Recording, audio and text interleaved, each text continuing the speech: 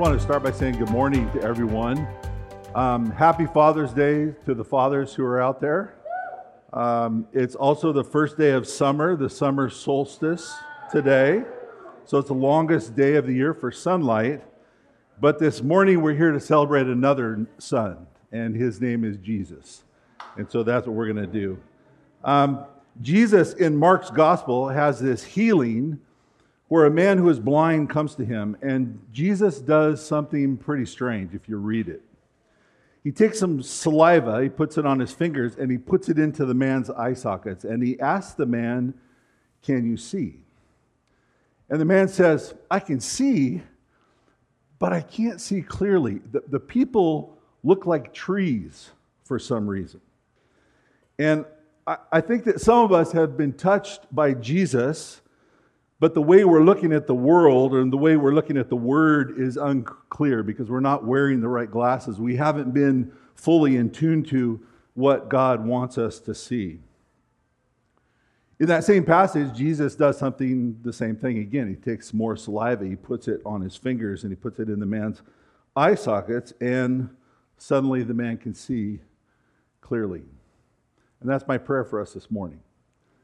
That as we gather together as God's people, that the Holy Spirit brings into focus the essential element to what it means to be a Christian in our culture today. So let's pray. Father, we come before you this morning. You are the good Father. You have given us so many good gifts. And we look around and we see family and friends surrounding us, Lord, and we just say, you are good and you are great and your mercies endure forever. And so this morning as we come before you and we come to your word, we invite Holy Spirit, come in great measure. Would you fill this place with your goodness, your joy.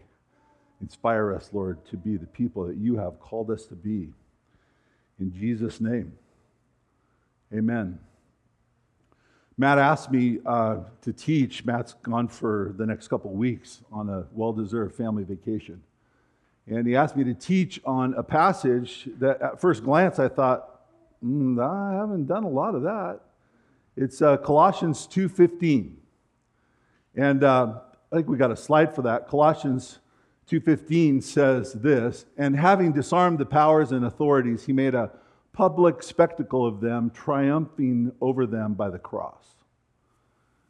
So I look at that and I think, disarming the powers and authorities. What do you want to say to us, Lord? We had this great conversation last night at my home on the back patio. And a lot of it was revolving around this conversation. What does it look like in today's culture to be faced with powers and authorities in the spiritual realm? The New Testament refers to Satan as the prince of this world. Jesus himself assumes that the entire world is under the power of the evil one and that Satan is the god of this world. And thus the strong man, the enemy, he needs to be tied up before his house can be plundered. And Satan, in this kind of tyrannical reign that he has, this power or control that he has, is mediated through a vast army of these demonic beings, his henchmen, his minions, whatever you want to call them, or whatever the Bible refers to them as. And Jesus came, it says in Scripture, to tie up the strong man, plunder his house. And in the process, both Satan and the demonic beings under his control were disarmed, but they haven't been completely eliminated. You see, the kingdom of God, what Jesus came to do to set this in motion, the kingdom of God and our spiritual regeneration in the kingdom is established, and we have that victory through the cross, but we still have to contend with what was put into motion, with the enemy, with the strong man, so to speak. Yes, he's been tied up, but he's loosed. He's still affecting disorder. Now, the kingdom of God is advancing. It continues on, and the church is right there in the mix, but it's advancing into and overthrowing the illegitimate kingdom that is now in place, this one that Satan was in control over. Throughout the Gospels, Jesus is constantly casting out demons, and the height of his ministry at the cross, that's the moment in which he triumphs over them. That's what our verse this morning is talking about. He triumphs over them at the cross, and he brings victory into the world. And this is the means by which the strong man was tied up, and his kingdom was fatally damaged, if we want to call it that, though it continues to fight on. It continues to wage war. And this then is where we, as believers, as people in the church today, find ourselves. We find ourselves in this battle, and we have to engage in it. We have to understand our role in it. We have to be smart. We have to keep our eyes open. What I want us to focus on this morning is a couple of things. We understand that we're to partner with Jesus in seeing the kingdom of God advance and overtake the dominion of darkness in all of its forms. I think we would all agree to that. Knowing that the victory's been won and will be completely fulfilled in the new heavens and the new earth when Jesus comes back. But we need to see what is happening right now. We need to maybe have our eyes opened a little bit to what's going on. And to do that, I want to use a couple of other verses that talk about this same type of thing. The first one's in Ephesians chapter 6. This is a famous passage. We've read it before. You've heard of the armor of God. And I'm not going to go through the whole armor of God. That's not my point this morning. But I want to use it to illustrate this battle that we're in. It says, finally, be strong in the Lord and in his mighty power. Put on the full armor of God so that you can take your stand against the devil's schemes. Paul's talking to the church in Ephesus 2,000 years ago. He's talking to a church that is in the dominant multicultural environment, the dominant political environment of that age, military economic powers of Rome, Greece with soft power to influence people's minds, still in the Hellenic world. All kinds of different beliefs swirling around. Egyptian religions are still strong. Judaism in all of its forms, still present, going strong. And Paul is speaking to the church in Ephesus in that context, in which he is speaking, outlines that a life of faith is one in which there is struggle, there is a battle, that a stand must be taken, that we are called to take a stand. He says in the next verse, for our struggle is not against flesh and blood, but against the rulers, against the authorities, against the powers of this dark world, against the spiritual forces of evil in the heavenly realms. Absolutely prophetic. Absolutely prophetic in the first century, absolutely prophetic today in the 21st century. Prophetic now, prophetic in a world in which it's returning to the tribal, the group versus this group versus that group. Who's in and who's out? Who's to blame? Who's innocent? Who's at fault? Which looks across at ideas and sees not necessarily ideas, but sees human faces in which to blame troubles on, in which to blame the problems of our culture on. Where instantly we know our enemies, who our enemies are, the people different to us. And it's not just happening in the United States, it's happening across the world. Paul says in this verse that our enemy is not human, not flesh and blood, which is easy to blame. You can see flesh and blood. You can reach across this room. You can touch flesh and blood. You can touch other people. So humans are there and they're easy to blame, but Paul is saying a different dimension is going on here. It's a different dimension that we're called to look at. What he's saying is there's this foreground, and the foreground is the human ground. The foreground is this place in which we can see people. We can see other people around us. We can walk on the street and we can see what other people are doing and what they look like and all of that. That's the foreground. And in this room that we sit in this morning, there's sociological human dynamics occurring. We've got mothers and fathers. We've got sisters and brothers. We've got people who are in school. We've got people who are at work. We've got little babies growing up. There's sociological differences even in this room. Our world's all about that, the physical, the external, the evidence, the material. We consider ourselves enlightened to understand that through that lens. And as believers, we also know that there's this background. So that's the foreground. There's this background. that behind that, we believe in this God. We believe in the God creator, the one creator God of the universe, the God who comes into the world, who makes the world, the God who sends his Son, who makes everything right again. God who sends his Son to restore what was broken, what was fallen. But where Paul goes next is really an interesting place, and that's what we're going to focus on this morning. Because he's talking about a middle ground. He's talking about this middle ground that is essential to understanding what's really going on in our culture today. So our struggle is not against flesh and blood. Who is it against? It's against the rulers and the authorities, he says. Well, that makes it easy, right? It's the president. It's the new administration. It's the old administration. It's the kings and queens of the world. It's the European Union. It's the UN. It's the G7. It's China. And China's Belt Road Initiative. It's going to wipe out the economic power of the United States in the next 10 years, supposedly. No, it's not those kinds of rulers that Paul is talking about. Not human, not against flesh and blood, because it's against the powers of this dark world and against the spiritual forces of evil in the heavenly realm.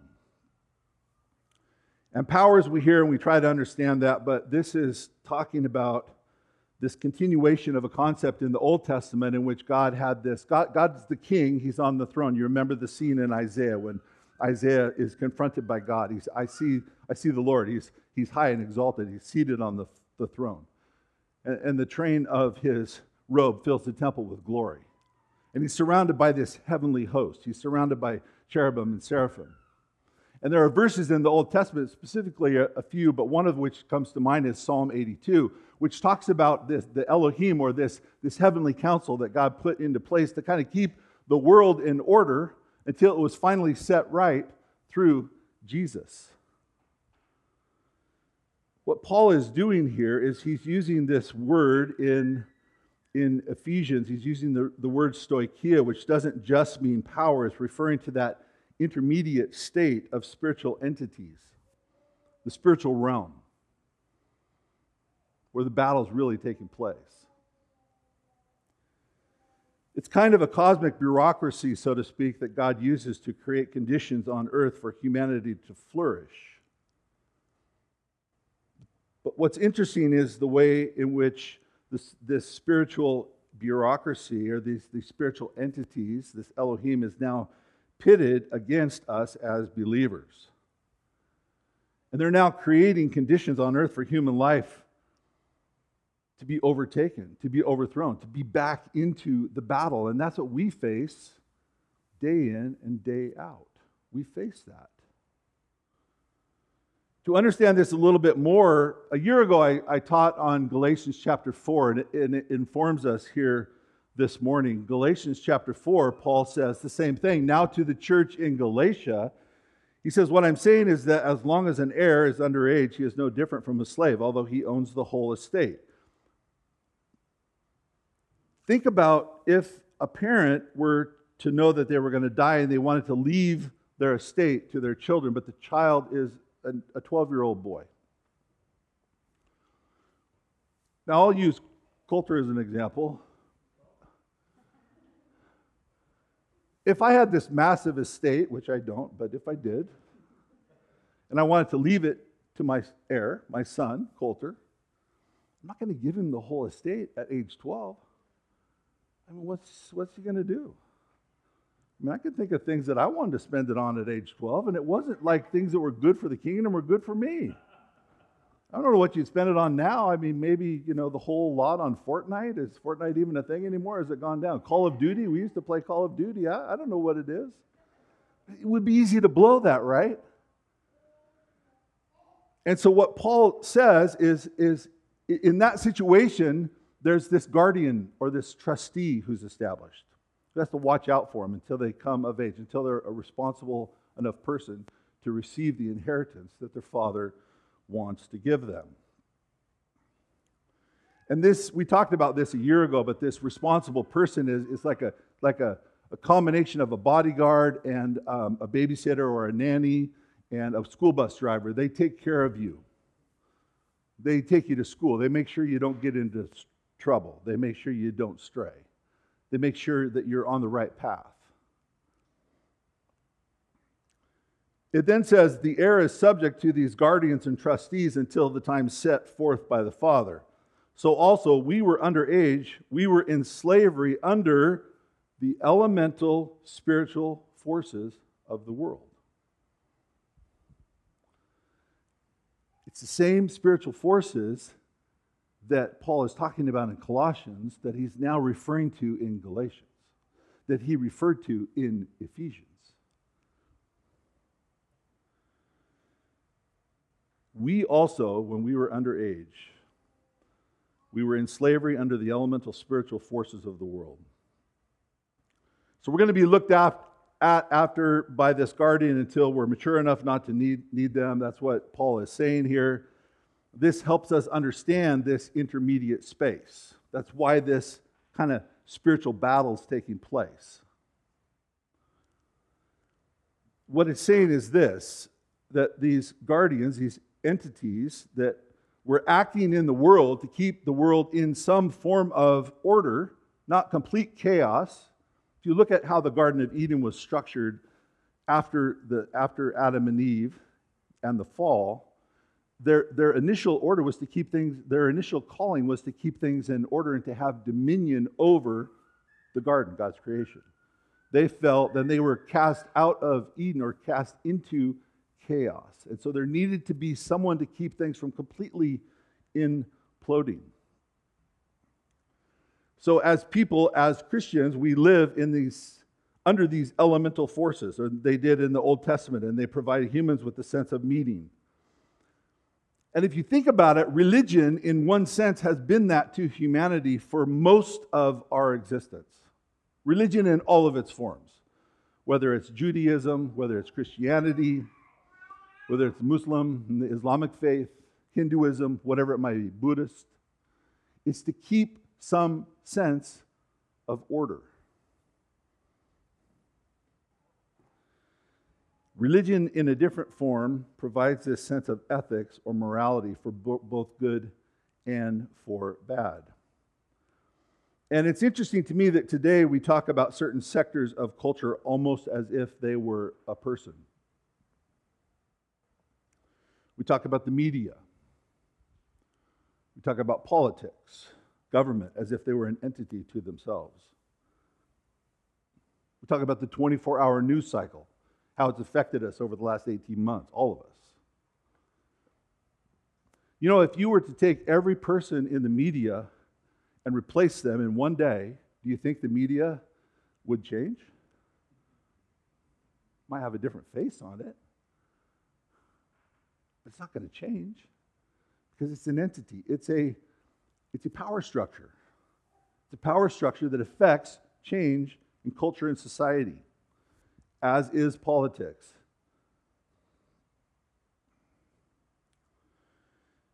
We replace the party in Washington, and yet we're not replacing a power structure. It's still there.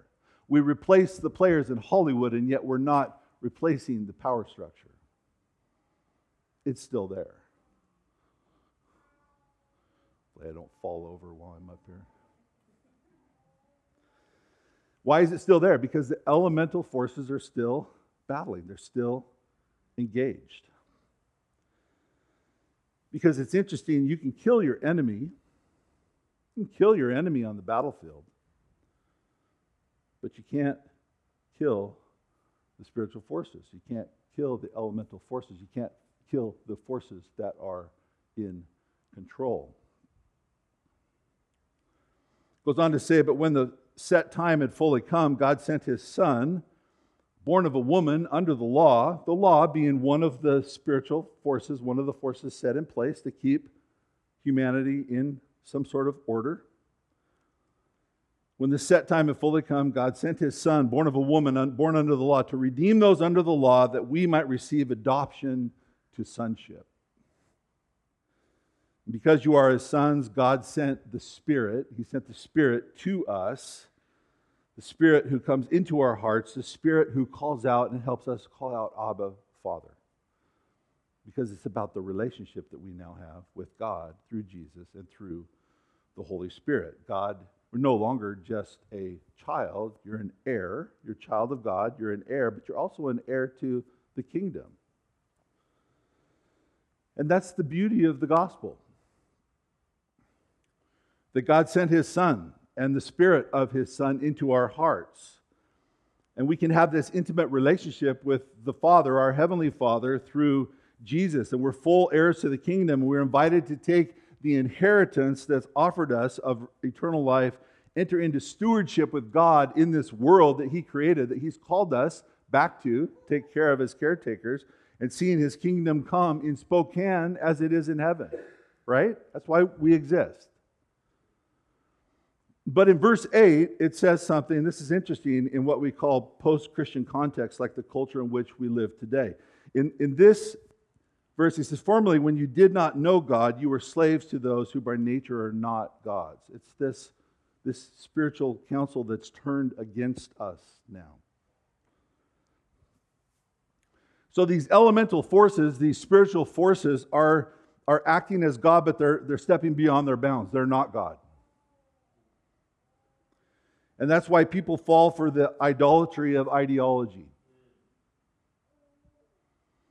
And we get tied up into the left or the right, or we get tied up into this faction or that faction, or we get wrapped up into what is happening around the world because it's as if that is an entity to itself. Have you not noticed that politics has become like a religion lately? That people will talk to you with such fervor about their political beliefs, but they have nothing to say about the God who created the universe and calls us into relationship with him. And the passion and fervor that was once reserved for religion is now seen even in the political arena. It's the idolatry of ideology. And this is not only happening in the United States, it's happening around the world. You've come in contact and had relationships with people. You know that this is taking place. And then Paul says, but now you that know God, or rather are known by God, how is it that you are turning back to those weak and miserable forces? The ones who were defeated at the cross, and yet we turn back to them through these drawings or these lurings of ideology, of culture, of whatever it might be. We're going to talk about those just in a moment. And what Paul is saying to the church in Galatia, and what I believe Paul is saying to us here this morning, is simply this, that you have Jesus. You don't have to walk with a guardian anymore. It was a heavy yoke. And you get to walk with Jesus and you get the full inheritance as a child of God. Don't fall prey to the lure of the elemental forces. Don't fall prey to these spiritual forces. It's got a left-wing version and it's got a right-wing version. It's got a white version and a black version and every other color version.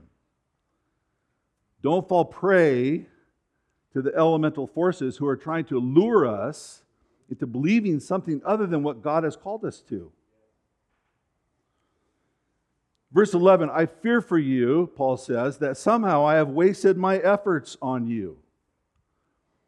This is post-Christianity in the first century.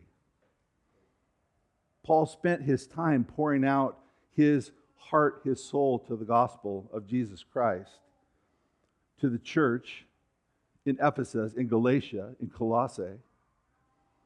And he's saying to them, as well as saying to us, I fear for you. I'm afraid for you, church.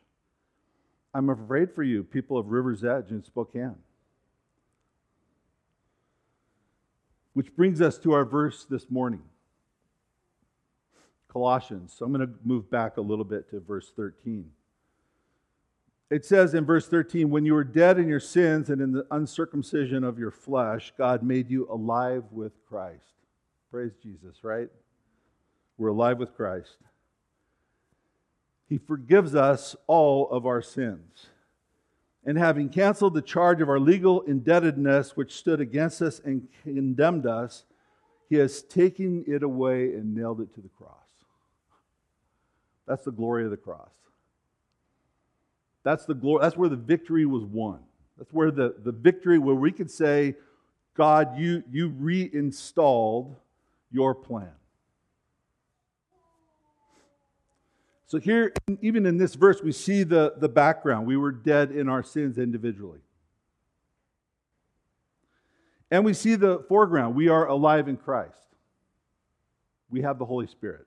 We are joint heirs to the kingdom. But we also get insight into this middle ground, this intermediate state in which we find ourselves today. And that's in the next verse, verse 15, which is our focus this morning, which I'll end with here. And having disarmed the powers and authorities, He made a public spectacle of them, triumphing over them by the cross. So what did He do at the cross? He disarmed the powers and authorities. God has disarmed the thing that enslaves us. He disarmed it by the cross. So how do they operate in the world today? They're not gone. Christ hasn't returned. We're not in the new heaven and the new earth. They're still engaging against us. So how do they operate in the world today? What does this look like? Let's back up to Colossians 2, verse 8. Get a little more insight. See to it that no one takes you captive through what? Through hollow and deceptive philosophy. I think Matt talked about this last week. Hollow and deceptive philosophy, which depends on human tradition and the elemental spiritual forces of this world rather than on Christ. So post-cross, Paul is talking to the church in Colossae and saying, see to it that you don't get sidetracked. Yes, they were disarmed. In fact, it says He made a public spectacle of them. How many of you have been involved in sports? Yeah. How many of you have been involved in a match or a game in which you made a public spectacle of your opponent? Okay? Yeah. It's not a bad thing. We've got to win. We used to call it a beatdown, right? And that's what Jesus did at the cross. He disarmed them. He made a public spectacle of them. So these elemental forces have been defeated and disarmed, but they can only engage in warfare. They can only engage in the war through these hollow and deceptive practices. And I would say today that's disinformation. It's fake news. It's a real thing. Churches, Christians, people across the Western world, the biggest challenge I believe we face today, right now, in the battle that we are waging against these spiritual forces that, yes, have been defeated, but they don't know they've been defeated. They're like a burr in your saddle if you ride horses. At some point, the horse is going to buck you off.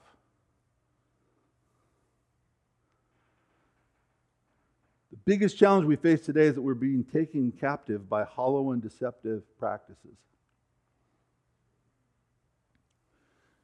Since 1989, I mean, we know warfare. I would say most of us in this room see warfare through the lens of the Second World War, the biggest world war that we probably have faced, certainly in the last 100 years. So you had the Allied forces and you had the Axis forces. They were waged in this battle. They had different theaters and different campaigns going. They were fighting in Africa, and they're fighting in Europe. And we're fighting the Allied forces through Japan and the Pacific. And at one point in the war, you look and you think one side, the table's turning to one side, and at the other, and a month or two later, the pendulum is swung a little bit the other way. But for about 4 years, it was back and forth. In fact, until the United States jumped in, and we're not taking credit for the Second World War victory, but until the United States jumped in, it looked like the Axis forces were going to overtake Europe. We see it through that lens. We see this warfare through these big, giant armies battling against each other and moving around. But since the fall of 1989, the drop of the Berlin Wall, the collapse of the USSR, we've lived in a mostly unipolar world. One dominant geopolitical figure, that's the United States. We're slowly moving towards a bipolar situation with China and the increase in their economic power. What we talked about a little bit. So why the G7 met this week to talk about what they're going to do against this Belt Road Initiative that China's trying to continue to move forward. So we're probably moving towards this bipolar geopolitical components between the United States and China. GDPs are almost equal right now. But since the fall of 1989 and the Berlin Wall, and we've been in this unipolar situation, other countries and other entities have realized that they can't wage war against the United States in traditional sense. Nobody's going to come. Red Dawn's not real. Nobody's going to come and drop a bunch of parachute people and take over the United States. And so what they've done is they have changed their warfare tactics to what is called like a disinformation war, a dirty war. And they use predominantly the internet since 2005. Now, Nick could probably come up and talk to us all about what the iPhone has done to the global economy since 2005, since he works for Apple. I'm just going to talk a little bit about what I know and share a few insights. Because Russia, China, the Middle East they all right now have active disinformation campaigns against us in the United States, in the West, if you want to call it that. With Twitter and Instagram and Facebook being the primary battlegrounds. We saw this in the recent 2020 election. We have seen this in what's happened in COVID in the last 18 months, where these cycles, these news cycles will come in and do one thing. They will try to incite fear among people. It's disinformation for a specific purpose. One is for political gain or economic gain, and the other is that if the biggest global economy in the world is in chaos, it's easier to snatch pieces of the pie. That's what it's about. I don't know, I did a little research, but there are troll farms. I thought trolls were something either in J.R.R. Tolkien's books on The Hobbit, or, Billy Goat's Gruff with the troll that jumped out underneath the bridge. But I'm talking about trolls in the sense of they troll for information on the internet. And there are massive troll farms in Russia and in the Middle East, documented troll farms right now, that send computer bots into situations, specifically Twitter and Facebook and Instagram, to control the narrative that we're hearing. Matt's talked about this. He's talked about, dumbing ourselves down to social media and all of that. And I understand that more from the context of just what am I spending my time doing. Now I'm starting to see that there's this huge disinformation campaign that's been waged against us, that's been waged against you, all of you. And the reason this is important, because I think it applies to us here today, just like what it applied to Paul in the church in Colossae in the first century. It applies to us here in Spokane in 2021. So a few takeaways, and then I'm gonna wrap things up this morning. And the first takeaway is this: these elemental spiritual forces are actually doing their work, or They're waging this campaign of disinformation. They're really doing this. What they want us to do, they want to trick us into believing that we're in peacetime, that everything's okay, that this is not a spiritual war. It's just more information. It's just, I'm going to enlighten you to how you should really think. It's just how I'm going to enlighten you to what you should really be doing with your time. So drink the coffee, enjoy the sunshine today, plan your next gathering in the park, because we look at the world often through the lens of our little 3-inch by 6-inch computer called an iPhone. Or if you're a purist, a Samsung, or whatever the other version is. You're welcome. To look at the world through the eyes. They want us to look at the world through the eyes of a civilian rather than as a soldier. Right? As a consumer rather than someone who's in combat. And we need to realize that we're under orders and we need to start thinking like soldiers. The second thing is this, that this disinformation campaign of the elemental forces will want us to realize they want us to realize they don't want us to realize who we really are. That we're a child of God, that we're redeemed by the cross, that we're empowered by the Holy Spirit, that we are called into battle, into this spiritual battle, and it's for right here and right now. It's a battle for fatherhood. It's a battle for motherhood. It's a battle for schools. It's a battle for commerce. It's a battle for who we are and our identity, how we're going to identify ourselves. It's a battleground. And they don't want us to believe that. We need to know who we really are. We're redeemed by Jesus Christ. We are children of the living God. We are joint heirs to the kingdom. We have everything. And yet sometimes, and myself included, we act like we have nothing and no control because we let things move us.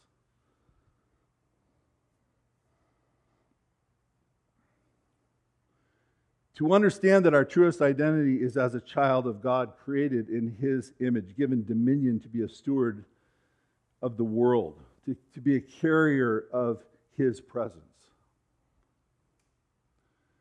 And the God who created the humpback whale and the Amazon rainforest, who created the Andromeda galaxy, is calling you and you and you to be a partner in His kingdom advancing.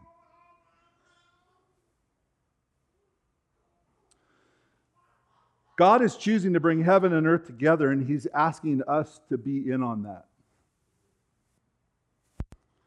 To discover who we are in God. To realize that we're under orders and to start acting like it. In our conversations, in what we look at, in who we engage with, in what we spend our resources on, and what our time with. Third, we need to get to know our city through God's eyes. Spokane has changed in the 15 years that we have lived here. There's a greater homeless population than there ever was before. You go downtown, they're all over. And yet God sees people as opportunities to redeem them into the kingdom of God. And we need to start seeing our city through His eyes, not through the eyes of the lenses of the people who are trying to move us this way or that way. And that's Spokane, and that's Seattle, and that's Portland, and that's Los Angeles, and that's every city around the world as well. That's what we're called to do and who we're called to be. Fourth, we need to know what time it is.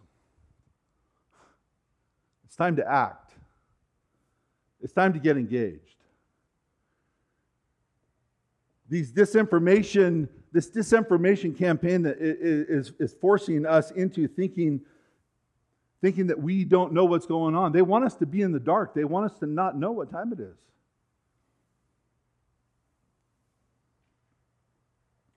You are engaged right now, here today, in a battle for the kingdom. You are engaged in a battle for the kingdom of God coming in Spokane as it is in heaven. You have to engage. We have to engage. Number 5, this disinformation campaign will try to stop us from hearing the song that God is singing over us, calling us to be our true self, to be children of God, to be empowered by His presence. Because all the other noise that is out there, all of the stuff that takes up our time and grabs our attention is pulling us away from hearing God's Spirit say, "Well done, my good and faithful son, my good and faithful daughter. Well done. I have plans for you that you don't even realize right now." And we need to hear that song, and we need to be asking God to open our ears and our eyes to what He wants for us in that song. And 6 and last, we need to understand that this disinformation campaign will try to trick us into believing that our worship is powerless and ineffective.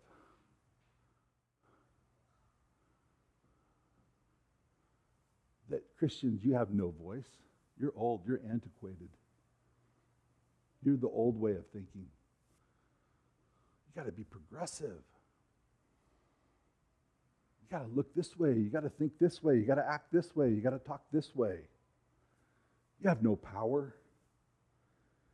But when we come together as a gathered church, just like it was 2,000 years ago, when we come together and the Holy Spirit is here by His presence, and we are empowered by Him to go out this week into the world, into our workplaces, into the places that we raise our children, into the relationships that we have. When we go out empowered by the Holy Spirit, there's nothing that can stand against us. And when we come together, we're not just doing church. We're not just participating in a bunch of religious acts. I don't stand up here and talk about the Bible for no reason. We're not singing songs together for no reason. We are singing together. We are bringing into reality the new heavens and the new earth. It's a kingdom reality. It allows the whole of our lives to be worship, as it talks about in Romans 12:1. My buddy Bob, I've walked life with him for 40 years now. He's up visiting this weekend. Totally blessed by his friendship and his presence. We met in college. We've been fast friends for 40 years, 4 decades. As long as Moses wandered in the desert, I've known Bob. Now, he would probably say there's been times that it felt like he was wandering in the desert walking by me. But we're called into relationship in the kingdom. We're called to be a part of what God is doing. And worship, as we gather, as we pray, as we thank Him, as we sing a new song, and when we're singing that song, we are putting the world in its right order. Why is that? Because worship is warfare. And when you pray, when you lay hands on someone, when you think of others before yourself, when you lift up your voice to the living God, when you read the Word of God, that's warfare in the battle that we're engaged in right now. It's the greatest and strongest warfare plan that could ever have been imagined. And it's as simple as gathering together and opening up the Word and praying to the living God, the creator and sustainer of the universe, to say, make things right again. Bring it back into order. When we gather and worship, it's like the Air Force being called in to provide air support for the ground battle. To give you a kind of a vivid picture of what's going on. We're doing that together today, right here, right now. We're engaging in this warfare. We are engaged in it as soldiers. We are engaged in it as people called into the kingdom of God, advancing against these spiritual powers and authorities who have been disarmed, who have been disengaged, who have been made a public spectacle of, they just don't know it.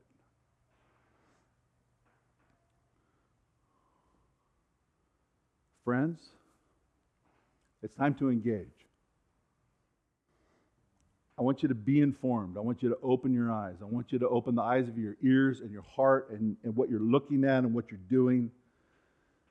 To know what time it is. To know what we are called to in the kingdom. That the kingdom is advancing. And each one of us here today is called into action. Let's pray.